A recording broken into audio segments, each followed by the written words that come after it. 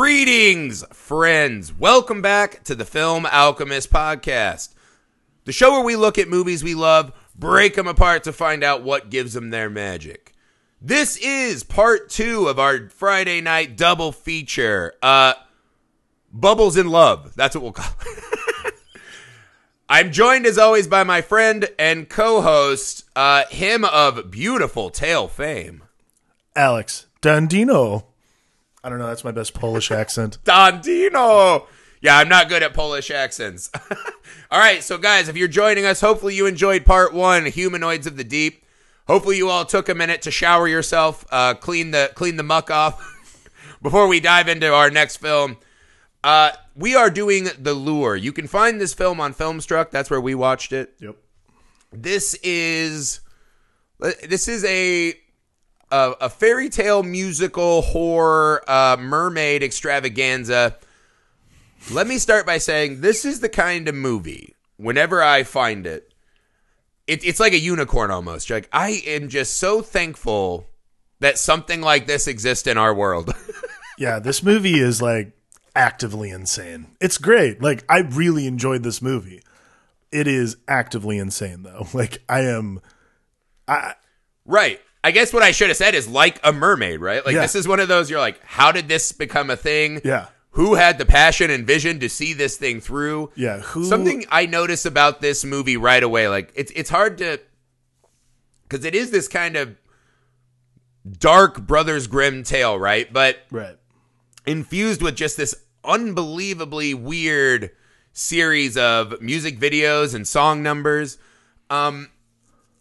That almost derail the narrative at times, but what you find, what I think the most important thing about The Lure is, right? Besides the fact that you rarely get to see, especially in American movies, man, you rarely get to see something so fucking strange that embraces totally what it is, right? It's not trying to appease anyone. This is one of those movies that is just, we're already so far out, there's no reason to throw you a life preserver. Right. Like, you're just going to have to go into the deep with us. Yeah, no, this is and what you find is it has this, I don't know if you felt this, but I was like, this movie just has so much fucking vibrance and energy and lifeblood that it just has this kind of power that exudes through the screen more than most movies you see.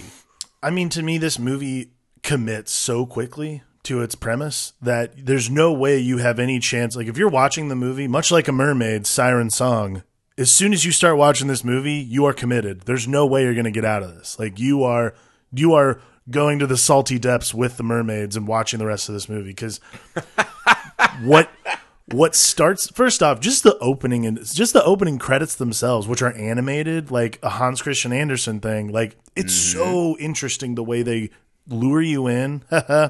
And then, you're on fire. And the movie starts. The movie starts in this really bizarre. Like, it starts with this campfire thing, and it's fascinating. Like, it starts there, and then immediately it goes to like a cabaret, and you're like, holy shit, what is happening in this movie, and why are they now like? It's so bizarre that you have to just maintain chorus. There's no way you're going to be able to watch this movie and not like commit to the entirety of the film. If you don't, you're missing something. Absolutely. And if you can't, it's the weird thing as you watch the characters on screen try to constantly normalize and crush the magic of the moment. Yeah, you are never able to do that. It's not. It's kind of. It starts off. There's this band kind of playing by a body of water.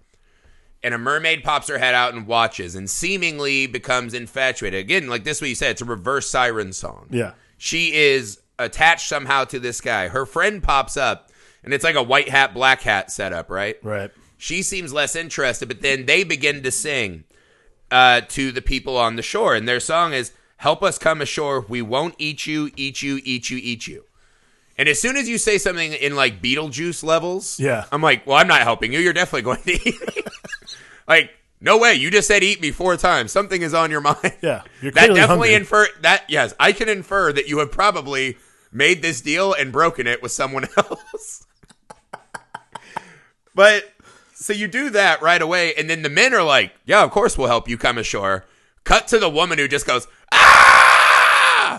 Smash cut to Polish Smash Mouth performing on stage in the Smash Mouth. Yeah, the creepiest all-time bar that I could imagine. Yeah. This seemingly has all the worst of like a moose lodge with a strip club with a restaurant that definitely doesn't have enough health inspectors. Yeah, it's such a strange. Yeah, I'm never fully in the movie. I was never fully understanding what the place was. I'm like, is this a restaurant or a strip club or just a bar or? It's everything. It's all those things combined into one. It's just the place.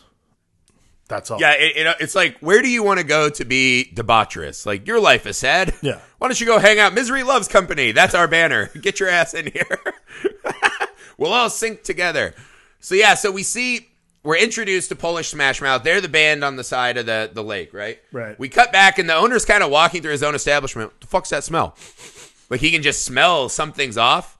But no other character reacts to that. So this lets you know immediately. That's a good little script hint at the fucking kind of shit that goes on in this place. He walks through the kitchen and there's just some busty lady named Miss Rockets dancing. Yeah. She's like, we're cooking in here. You're like, what is happening? We get to the back. He opens up the door and he sees the mermaids. And we see them now. Now they have human form, right? So the band comes back and he's like, you can't have these kids in here. We have a liquor license. They're underage. And they're kind of like, don't worry, we'll make this worth your while. And they go into what becomes the creepiest no holes peep show. Yeah. It's vile, right? It's and then, so weird. Yeah, they're just like, bend over. There's no holes on anyone. But he's kind of like just smoking a cigarette. He has a flask like, this happens to me 4 times a week, auditioning talent. Yeah, they're just like, unfazed, seemingly. Unfazed by the fact that these are not human people. Unfazed. Right, or that something's wrong with them at least. And this kind of gets to one of the cruxes of the movie to me, right? Because then we pour water on the girls, and we find out that if you get them a little bit wet, their lower halves turn back into the mermaid. And this isn't like Ariel and Beauty and the Beast, or I mean, Little Mermaid or whatnot. These are like actual disgusting aquatic fish lower bodies. Like they seem very functional and designed for something that is not just titillation. Yeah, this isn't just like, this is not the Little Mermaid. This is literally like the lower half of their body is, it's like a sardine. Like there's just no. Right. Yeah. But what's the first thing they talk about? Oh, here's their vagina. Here's their vagina and they're hole. trying to put their hell? fingers in it and shit. And this to me is the crux of the movie, right? Man's ability to be confronted with something. This is the thing. If you found a mermaid, right? This rocks every kind of norm and thought that we all build our lives on. This makes you question God. This lets you know there's magic out there. There's something different and bigger, magical, special, the mysteries of the universe. And I think it's so fascinating and kind of sadly true that what's the first thing these guys are thinking about? How do we make money on it and how do we fuck it? Like, how do we fuck the mystery out of the universe? You know what I mean? That is. Can you imagine finding a mermaid and your first thought is like, maybe I'll put them in a martini, make a couple, like an extra 100 rubles, and then I'll fuck this thing. Rubles, whatever the fuck their currency is. Whatever. It's such a sad indictment that is so insanely relatable. Yeah, I mean, there's nothing truer than a man who sees a woman and decides, oh, this must be a way to make money, especially in that sense. Like, you're at a cabaret and, like, the whole peep show thing is just so fucking disturbing. And then, he sees this magic, these women turn, like, their legs turn into tails before him, and his only thing that he registers, oh, there's the vagina. All right, cool. We can do this. Like, cool fishtails. Puss? You got puss? Let me see the puss. I need to flip this thing around like a used car. You're totally right though. It's absolutely this indictment of just the male chauvinist fantasy of like, oh yeah, mermaids. Do you think they fuck? Like it's not the fact. It's not the fact that a person is like a person literally stands there in defiance of like any sort of rational explanation we've learned from science or anything like that. It's, can I fuck it? Like that's Hey, can I throw it out on the floor of Creeps R Us here and see if I can get some right. And now this is a very strange scene, right? So Polish Smash Mouth goes back out and performs. Right. He's left alone in the room with these two girls for the breadth of maybe a couple songs. Yeah. He runs out and he's like, come back. We go back in and these two girls are laying on that floor like they have just been through hell. Yeah. And the answer is they throw them in a swimming pool. So they're kind of leading you to believe they've just dried out or whatnot. Right. The weird thing is the rest of the movie, we never see any kind of, oh, there's a time limit. They need X amount of water. Right. What the fuck did that creep do to those things in that room? What did he do? That's the real question. And I honestly... It never goes answered. There is a moment later where he has this ritual of when the band's going out, he knees each of them in the ass. And he tries it to one of the girls, Golden, the black-haired one. Yeah. And she's like, don't touch me. But that could just be her salty nature, right? Yeah, she's a I want answers as to what he did to those two girls. Yeah, it's such a... I don't know. Like, this is a thing, and I thought it was just one of those... Again, this is another female director doing The Lure, which is really fascinating. And I just assumed it was one of those situations where it's a really common thing. Like, a guy... Like, you come back, you see a guy, a creepy old man, and then two women laying on the ground naked in front of them, like, passed out. And they're like, what'd you do? Like, he's like... Kind of young, virginal. Yeah. And that's the thing, right? This obsession with the lower half, right? The forbidden fruit kind of concept. It puts you in this place of just, I don't know, you feel creepy and disgusting right away. Oh yeah. And then we cut to and that what feeling becomes never the next goes away, running by the thing. way. No, Ever. never in the whole movie. Yeah. So we cut to I love the mall song. I do right? too. And it has this lyric, right? The city will show us what we lack. To me, again, this goes back to this concept of it's another one of those indictments on all of us. There's always there's something broken, missing. We'll fill it with these, clothes or whatever. In their case, like, we have mermaids now. That's something we can monetize. That gives us some shine. Now we're something different. Yeah. But I don't know about you. I fucking love the songs in this movie. I do too. They're a wide range of styles and this and that. Again, the lyrics are kind of spot on at times. Yeah. But I love, and this is the thing, this is a thing that normally would bother me in a movie. This cutaway to music videos feels almost like a cheat. Where it's like, instead of keeping the tension and the narrative going, we cut away to these high style music videos. So it's like you're getting this extra pizzazz that's unearned. Yeah. But I fucking love the cutaways in this movie. Like, the one that sticks out to me was the drug den. Yeah. Right? Later in the movie when there's like the heroin song. Yeah. Is the heroin dealer is like, and all of them are just in the room. It's so fucking, I don't know. The music and the songs and the accompanying images are very fucking powerful in this movie. It's very a siren specific. song in and of themselves. I really enjoy. Yeah, I agree. Like, I mean, a lot of the time, especially in musicals, when like, look, I don't think it's any secret to some people who know us. Like, I'm a big musical theater nerd, and I really like that stuff. But a lot of the times especially in movie musicals, it's very difficult to not stop the plot dead in its tracks while music is playing and people are singing and go, I bet this is completely unnecessary to the continuation of the story, but whatever, it's fine. This was like the first time I've watched something and visually it pushed the movie forward. Rather than like, yeah, you're right, like the lyrics are a little on the nose, but again, I love that mall scene too. Like, I think that mall song is really great, and it also pushes the plot forward. It's like, okay, these girls now have to assimilate. And then you have a scene of them like in like black leather and they're singing their other song. But that heroin song reminded me a lot of like the Fiona Apple Criminal music video. Yes, that's what I thought too. Like, dude. I was But like, this is cool. Because, so they have this weird thing they do, too, where we cut away from the actual band songs, right? Like, Polish Smash Mouth, they do a System of a Mermaid join at one point. I mean, like, we get some really weird, like, musical stage performance, but then...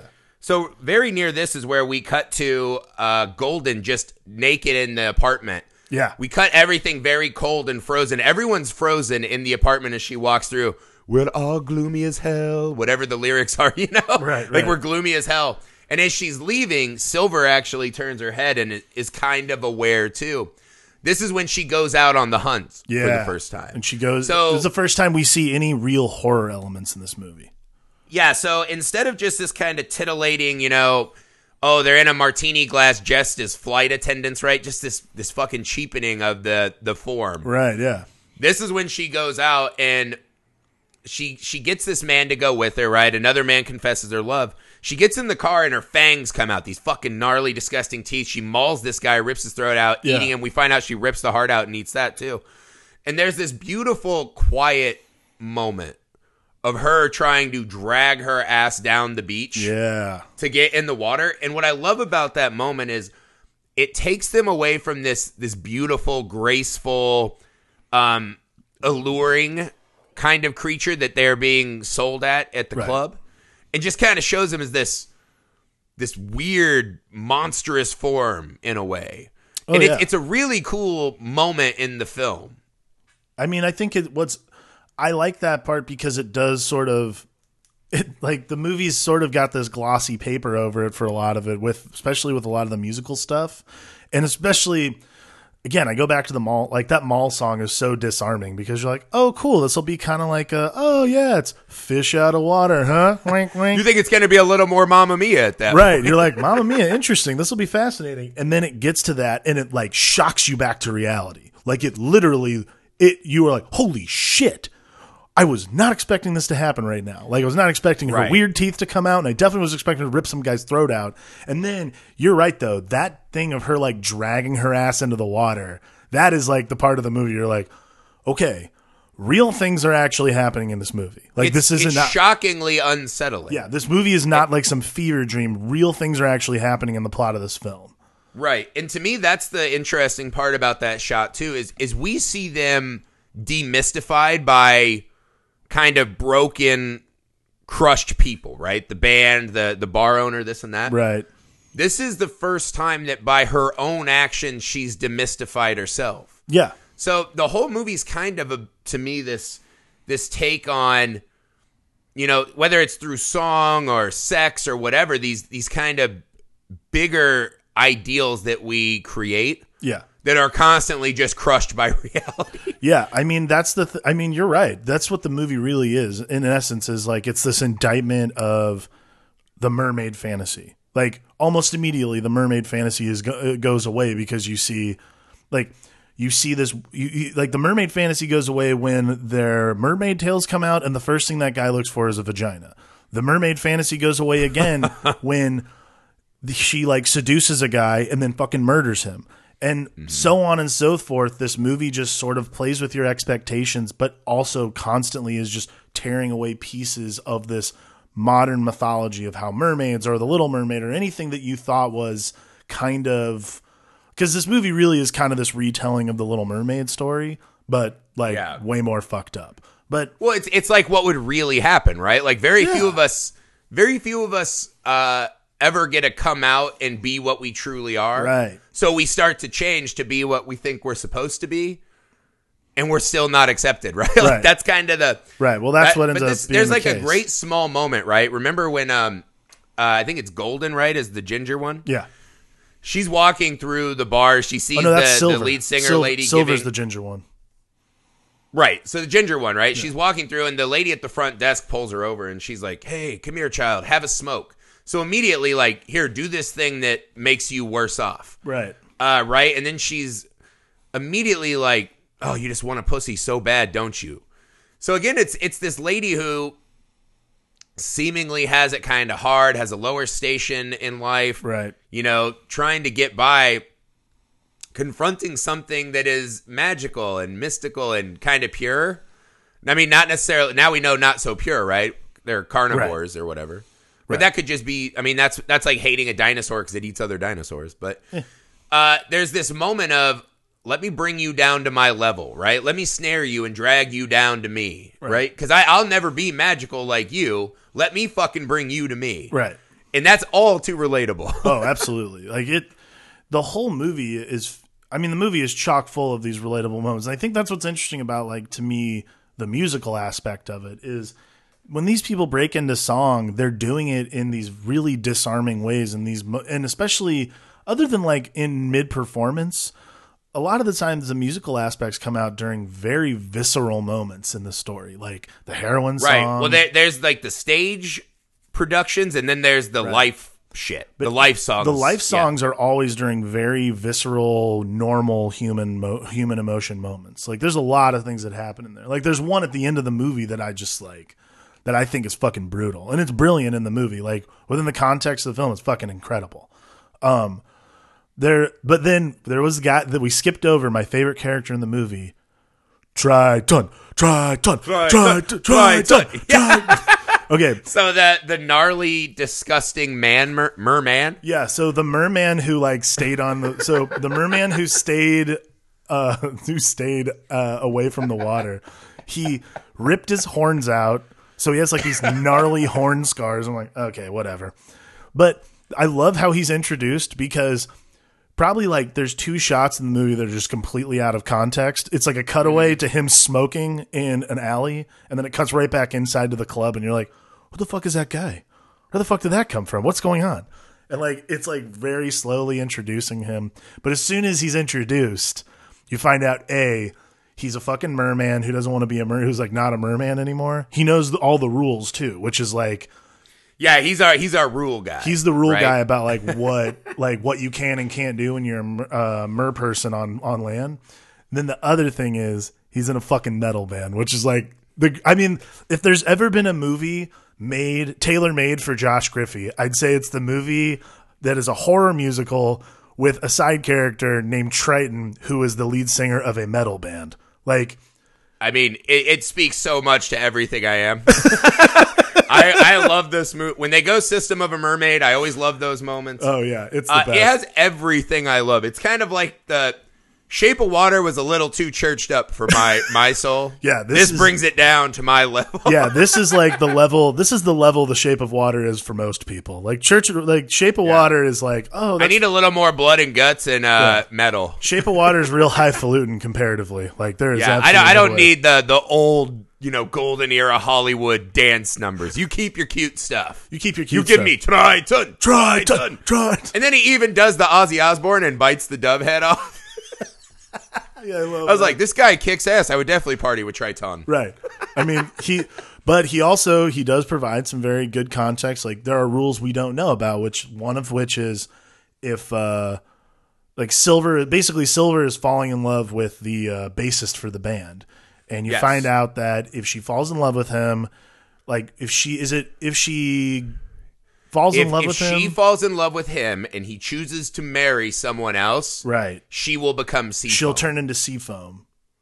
And so that is like a huge rule because she is slowly falling in love with him, and Golden's trying to look This is a huge push and pull throughout, right? Yeah. You can see, because their plan was they were going to swim to America, this and that. They're obviously very bonded. Right. But yeah, you can see her starting, as she starts to fall more and more in love, the black-haired merman or merlady, she begins to kind of devolve more to the animalistic. Right. She becomes much more protective. Oh my God. There's this scene when she goes in the bathtub and is just like, put it in. Oh. Like she wants to fuck the bass player, right? And he kind of just looks at her and he's like, to me, you'll always just be a fish animal. Yeah. And you're just like, on one hand, you're like, good for you for not fucking this fish lady. Right. But then also hand, there's like it's just kind of sadness to it, it's right? It's the genius of the movie. You're less than. It's a visceral rejection. Like, it's one of those things where everyone has been through that. Not everyone's been a mer lady while dealing with that, but at the same time, like, everyone's been through that situation where you feel rejected for something you can't help. Like, there's a thing as her true form too. Yeah, like you've exposed yourself bare to someone and they didn't take you at face value. Like that to me is, I mean, that's poetry in and of itself. This is the thing. It's paired with this beautiful scene, right? Mm-hmm. So there's and I think it's important that she's rejected in her true form. Yes. Right? And then it might still end in a blowjob. They kind of hint that it ends in a blowjob. It's very dreamlike, but then they come out both wet, right? True. So it probably ends in a blowjob. With those teeth, yikes. Which a bit undercuts the impact of the scene. Yeah.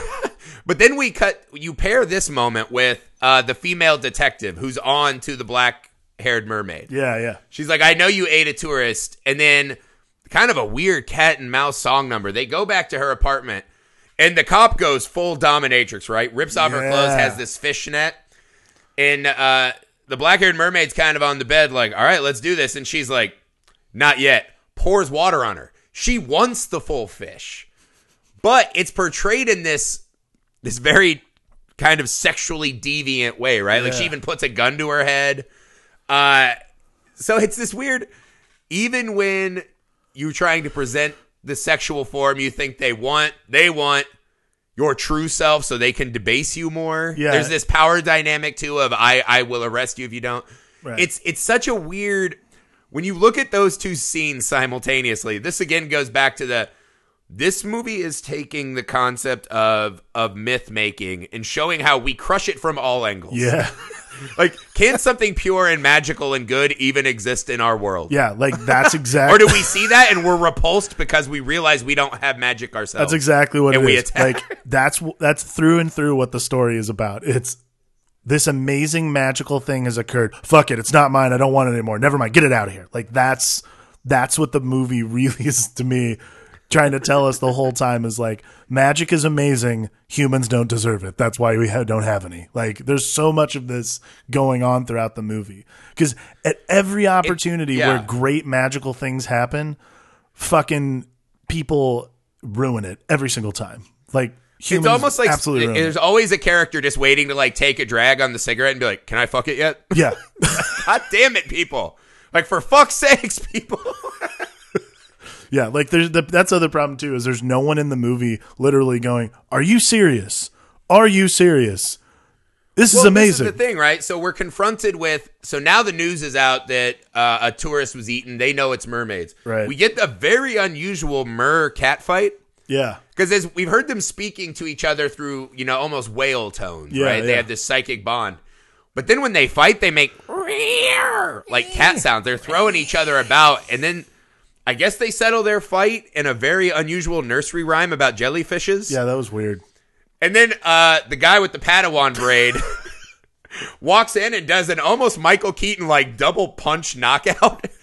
And then this is the people that brought them in, are exploiting them, are benefiting from that. He punches them. What is the next thing they do? They wrap them up in rugs and throw them in the icy river. Yeah. These people have now taken a new step to show us how low and broken they are as people. Right. Not only just the physical violence of punching these two creatures, but then, fuck them, just put them in the rug and throw them out like they're worse than trash. Yeah. Like they are just trash. Like, so they do that. Then they come back to the club. They think the mermaids are dead. The mermaids obviously are not dead. You throw them in water, they don't die. Idiots. Now this is an interesting moment. What do you make? I think it's so fucking crazy that they come back. Obviously, the Ginger's in love, right? Sure. But she comes back and doesn't even bring it up. Well, none of them bring it up. Literally, the woman gets up and she goes, "I apologize," and that's it. Like they also have the most casual eating of a finger ever. Yeah. The guy's just like, I kind of messed up. I want to apologize for knocking you guys out and throwing you into the river in a rug. Are we cool? And she just goes, yeah. Bites the tip of his thumb off and he just goes, almost like what's Polish for? I had that one coming. I had that one coming. It's the most casual eating of a finger I've ever All of it is so casual because, I mean, especially for like a horror movie, because like we just got out of the revenge phase. We just got out of a revenge curation. And I was like, well, there's no way these people don't come back and just totally ruin these people during a performance. And instead, it's just this really quiet, like, I'm sorry. I eat your thumb. That's it. Like, we're good. We're all squared. Like, right. I don't know what to make of it. I feel like it has to be shrouded in some kind of strange metaphor about accepting family for who they are. Or maybe it's more about naivete. See, now that's kind of it. Right. But now this cuts to the end, right? So what we learn is that eventually he does choose another woman. This all ends in tragedy. Oh, yeah. But what I think this movie is, what I think, and this is the funny thing, right? We talk about how this is all about destruction of myth and magic and purity. Right. The only thing that remains true in the film is her love for that bass player, right, despite what he does and becomes to her. Right. And in a way, she's the only character that ends with any kind of happiness. Yeah. So this is the thing. What is the only truly magical and mysterious thing in the movie is her capacity for love. Yes. I think that's probably the most mythical thing of the whole movie. I mean, through everything too, and immediately, like, kind of not immediately after, but basically, it careens into this scene where, like, the scene I was talking about earlier is Silver's on like an operating table with ice all around her. They go to a shady doctor that they pay in booze and like envelopes of cocaine, it looks like. Yeah, something like that. And she has her fins surgically removed and replaced with real human legs. But the whole lower scene, half from another girl who's on a table next to her. Yes. But the whole scene is her like singing about it too, which is fucking brilliant. Like, it's so cool and so As brutal. the doctor takes the bone saw to her lower half. Oh, yeah. And it's such a, like, I mean, the whole, and then, so the scene happens. She goes to the bassist, and she's in a wheelchair, and she is so ecstatic. She lifts her shirt up, and you can see where they like sliced her in half, and there's the legs, and so she's now changed herself for this guy. Like, she was willing to change the person she was. Not only that, like, she finds out though that because she has given up her fins, like, when you cut your fins off, you lose your voice. If you've seen the little beautiful mermaid's voice, if you've seen the Little Mermaid, you understand how this works. If you become human, you lose your voice. So she is ecstatic. She's so happy that now she's Do you think Eric in the Little Mermaid was mad when he found out Ariel could talk the second time? He's like, this isn't what I signed up for. The first time Ariel's like, Eric, you stopped doing crunches. He's just like, God damn it. A little levity as we destroy magic. Yeah, like, so she's so happy. She's ecstatic. She lifts up her shirt, and now she can be gnarly fucking scar. Yeah. And now she can be the woman that he wanted, like, that he always wants. Like, he loves her, but he only can love the part of her that he understands. So she's changed herself. Yeah. She's changed herself for him. And he still rejects her because he's just too grossed out. Well, not only this, they start to try to fuck. He becomes covered in blood. Yeah. He stands up, and this is one of the most stone cold moments in the movie, right? Oh, he looks down at the blood and then looks at her with these fucking dead eyes. You can tell now there's officially no more magic to her. Yeah. The fish is gone. The voice is gone. Just the reality of her is there in front of him, and it's no longer fantastical enough. Yeah. And this is the fucked up thing. Like, I love your beat about what he can understand, right? So after they come back, there's a scene when she just goes out to the bar, starts pounding a shot, has a cigarette. You know what I mean? She goes out. What did I write? But that's what I mean, right? So it's like this drinking, this smoking. When she goes to the doctor, obviously that's like a very front thing. But the drinking and smoking, to me, was just this symbol of when she came back, she's not Mur anymore, right? She's not a Mur person anymore. She's one of us. She's been brought down and degraded and made less than. So before she even has the surgery, because after she does the drinking and smoking, they're doing like a sexy mermaid pinup. Yeah. Where they have like this really exaggerated face makeup and cat ears for no reason. And again, it's this cheapening and titillating additions to something that should already be beautiful and, magical enough. Yeah. And she's just like, don't you fucking try to stop me. Like, she's already gone at that point. Yeah. And it's hard to watch, man. It's brutal. Obviously the surgery scene and the sex scene are like right in your face, but those little moments, that little acknowledgement of her inner death are so fucking sad. Oh, yeah. Like, she totally degrades herself for this guy, and he doesn't understand and can't accept it. So he moves on, marries this other woman, which, as we all know, that means that this is a ticking clock. Like, now... is there a bigger dick move in any movie? No. Then this guy. This guy has, like, the worst 10 minutes of a movie, I think, of all time. Yeah. I think he's actually the biggest piece of shit in cinema history. Like, this is a mermaid woman who falls in love with a man, and she changes himself for him, and he goes, I'm all right. Like, yeah, the first time they try it, she gives up everything. Yeah. First time they try to fuck, he just goes, meh. Gets another girl, decides to marry her, invites the Mur person to the fucking wedding. Her. That's fucked up. He is the biggest villain in cinema history, man. That is fucked. So insanity, this section of the film. And this is where we learn Triton is there as like he's doing the kebabs, I guess. Yeah. Triton kebabs. Triton kebabs. Yeah. But he lets her know, right? Yeah. She's still not a human, even though she looks like us. Right. So the only way to save herself is she has to eat the lover who scorned her before sunrise, or else she is fated to become sea foam. Right. So there's this kind of moment of her by the pond, and the black-haired mer lady is, just eat him. Yeah. And she just kind of kisses her friend. And then she finds him. The wedding festivities are winding down. She finds him on the boat alone. And they share this embrace in a small dance, right? Yeah. This guy's so fucked up, he doesn't fully understand what he's done, seemingly. And there's a moment where the fangs come out, right? Like the Sissy Spacek looking one. The fangs come out. And she looks at her friend, the black-haired mermaid, who's like, do it, do it.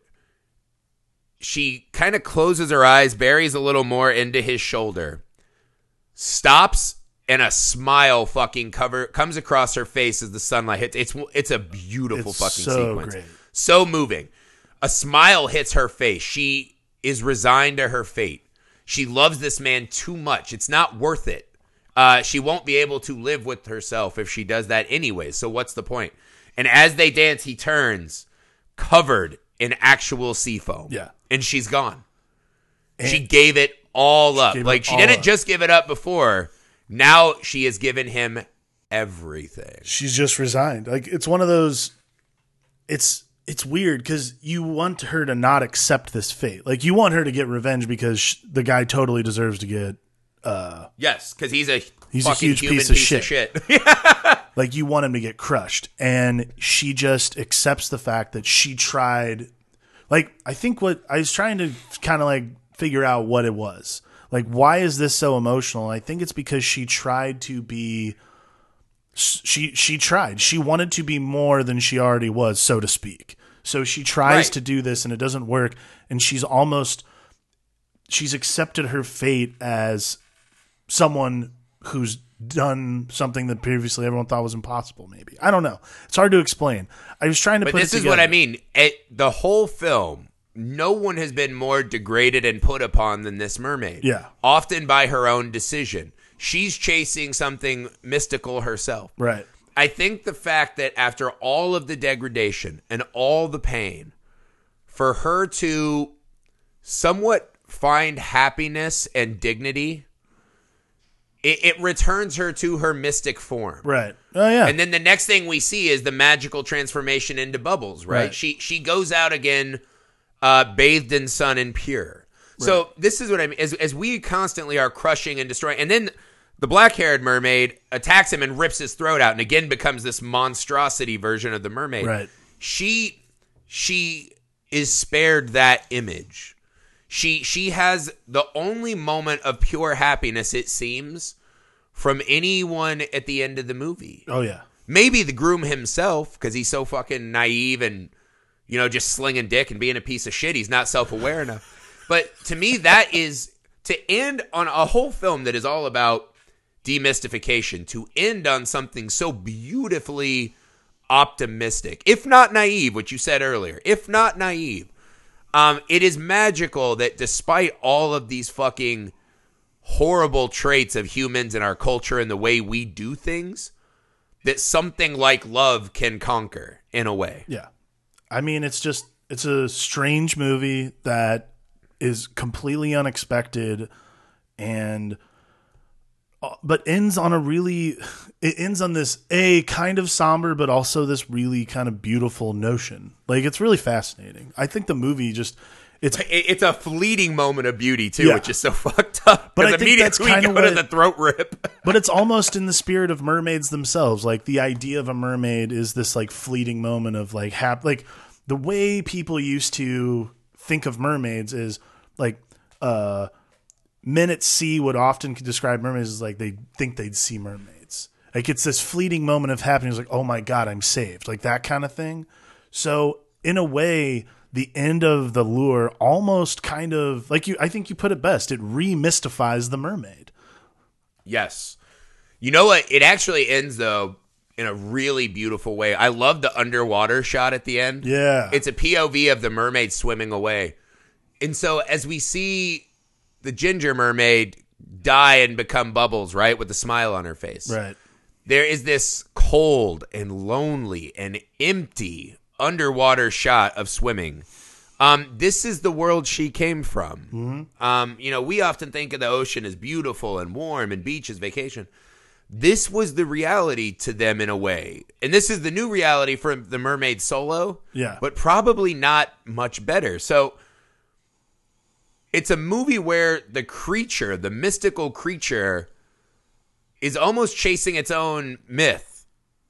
Because that's what you said. Mermaids were like this, there's a thing of beauty amongst this big, scary, chaotic ocean. Right. That's what that bass player was for her. Yeah, absolutely. And even though he's a piece of shit, right? He lured her to doom, which is another thing. People thought mermaids were also a sign of doom, right? The siren song leading men astray. Yeah.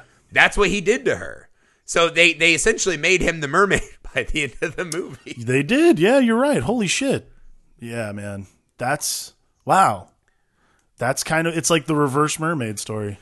Wow. Yeah, to me, what this movie, and again, I said it earlier, this movie just has so much life and vibrance and power. There is something about movies that is unquantifiable in that way. Some movies, again, this narratively derails at times. Like, to me, it has a beautiful story by the end. The songs don't derail because I like the songs. The style is good. But there's just this fucking life force. This movie has a siren call of its own that is unquantifiable. It's one of those where I was like, this is a magical type of movie. Like, I don't know how some movies fit so much energy and life into the screen. Yeah, I agree. I don't understand. To me, it's a beautiful fucking film. It is. There's it's like a genre mashup of like 4 different genres. But I mean, again, I said it on the last one. I'll say it on this one. Like, the alchemy of it all is that the movie is so well put together and so new. Like, it's odd. The things that are nuanced are the things that are nuanced in it. The movie is so well put together that's why it works. It makes guys like us who are watching this movie like really consider what's actually happening. Like, it's not just this mystical, weird little musical horror film. It's really about the demystification of all of our dreams and all of our dreams and all the things that make the world seem magical. It's about kind of stripping those away, but then at the end, them becoming real magic again. Right. Well, it's the city will show us what we lack. By the end, the lure shows us what we lack in a way. You are completely correct. To me, again, and this is one of those movies to accomplish so much and be so poignant at times from such an absurd extreme of cinema. Right. To be the kind of movie that you just don't see very often, to be so brazenly different and out on a limb and just be like, this is it, man. This is the fucking flick. Take it as it is. Yeah. I love filmmakers and artists that have that kind of passion. I agree. That they're not just trying to make what they think we want or we've seen a bunch of times. Like, no, you're going to want this weird fucking mermaid musical. You're going to want that shit in your life, and you're going to be fucking thankful you saw it. I've never seen a movie like this and feel like I've wasted my time. No. I've watched those movies where I feel like I've wasted my time, especially movies like this, and this is absolutely head and shoulders above almost all of them. Right. It's slightly more artistic than Humanoids from the Deep. Slightly. Both very strong subtext indictments on the human condition. And toxic masculinity.